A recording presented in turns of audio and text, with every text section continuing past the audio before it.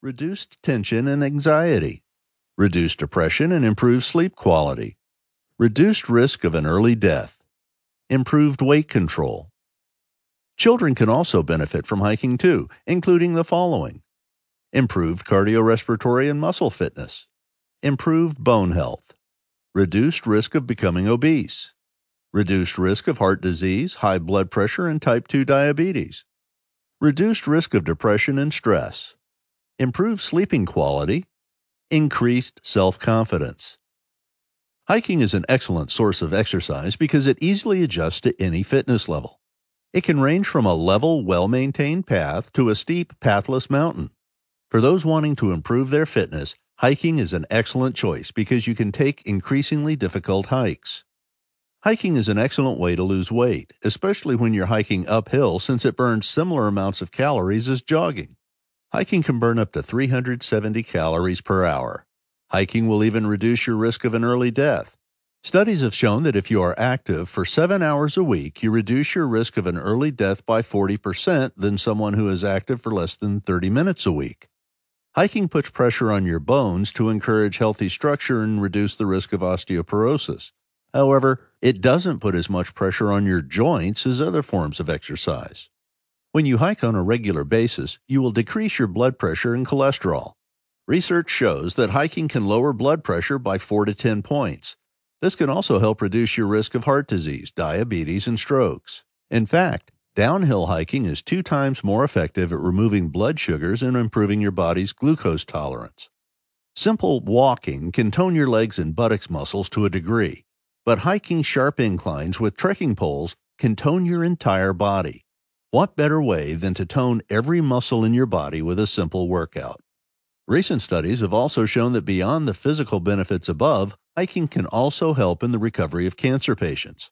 Hiking has been shown to improve antioxidant capacity, which helps fight off disease. Many who have recently undergone treatments for cancer find hiking as a way to complement their recovery.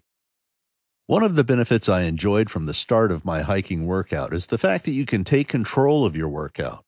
Without a workout that is tailored to an individual's preferences, it can be difficult to maintain a good routine.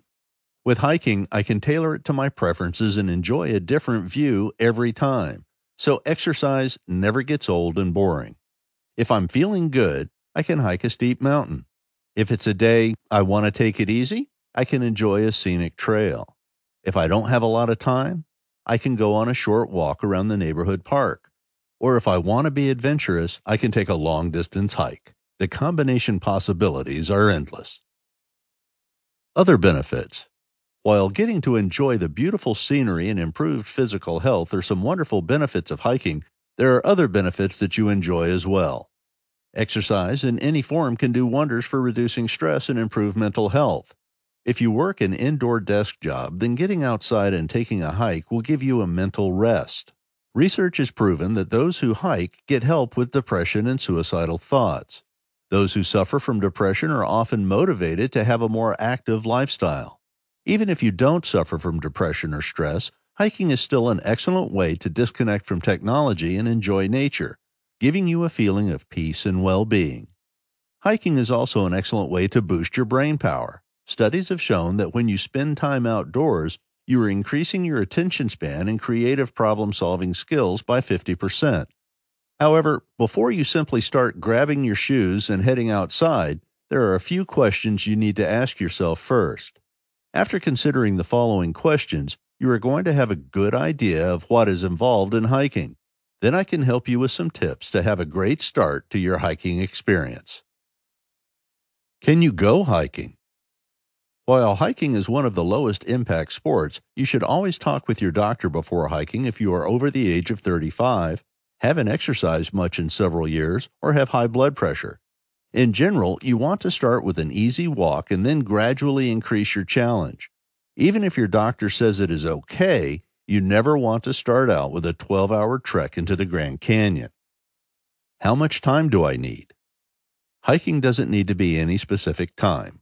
If you only have time for a 20-minute walk up the hill near your home or office several times a week, then that's fine.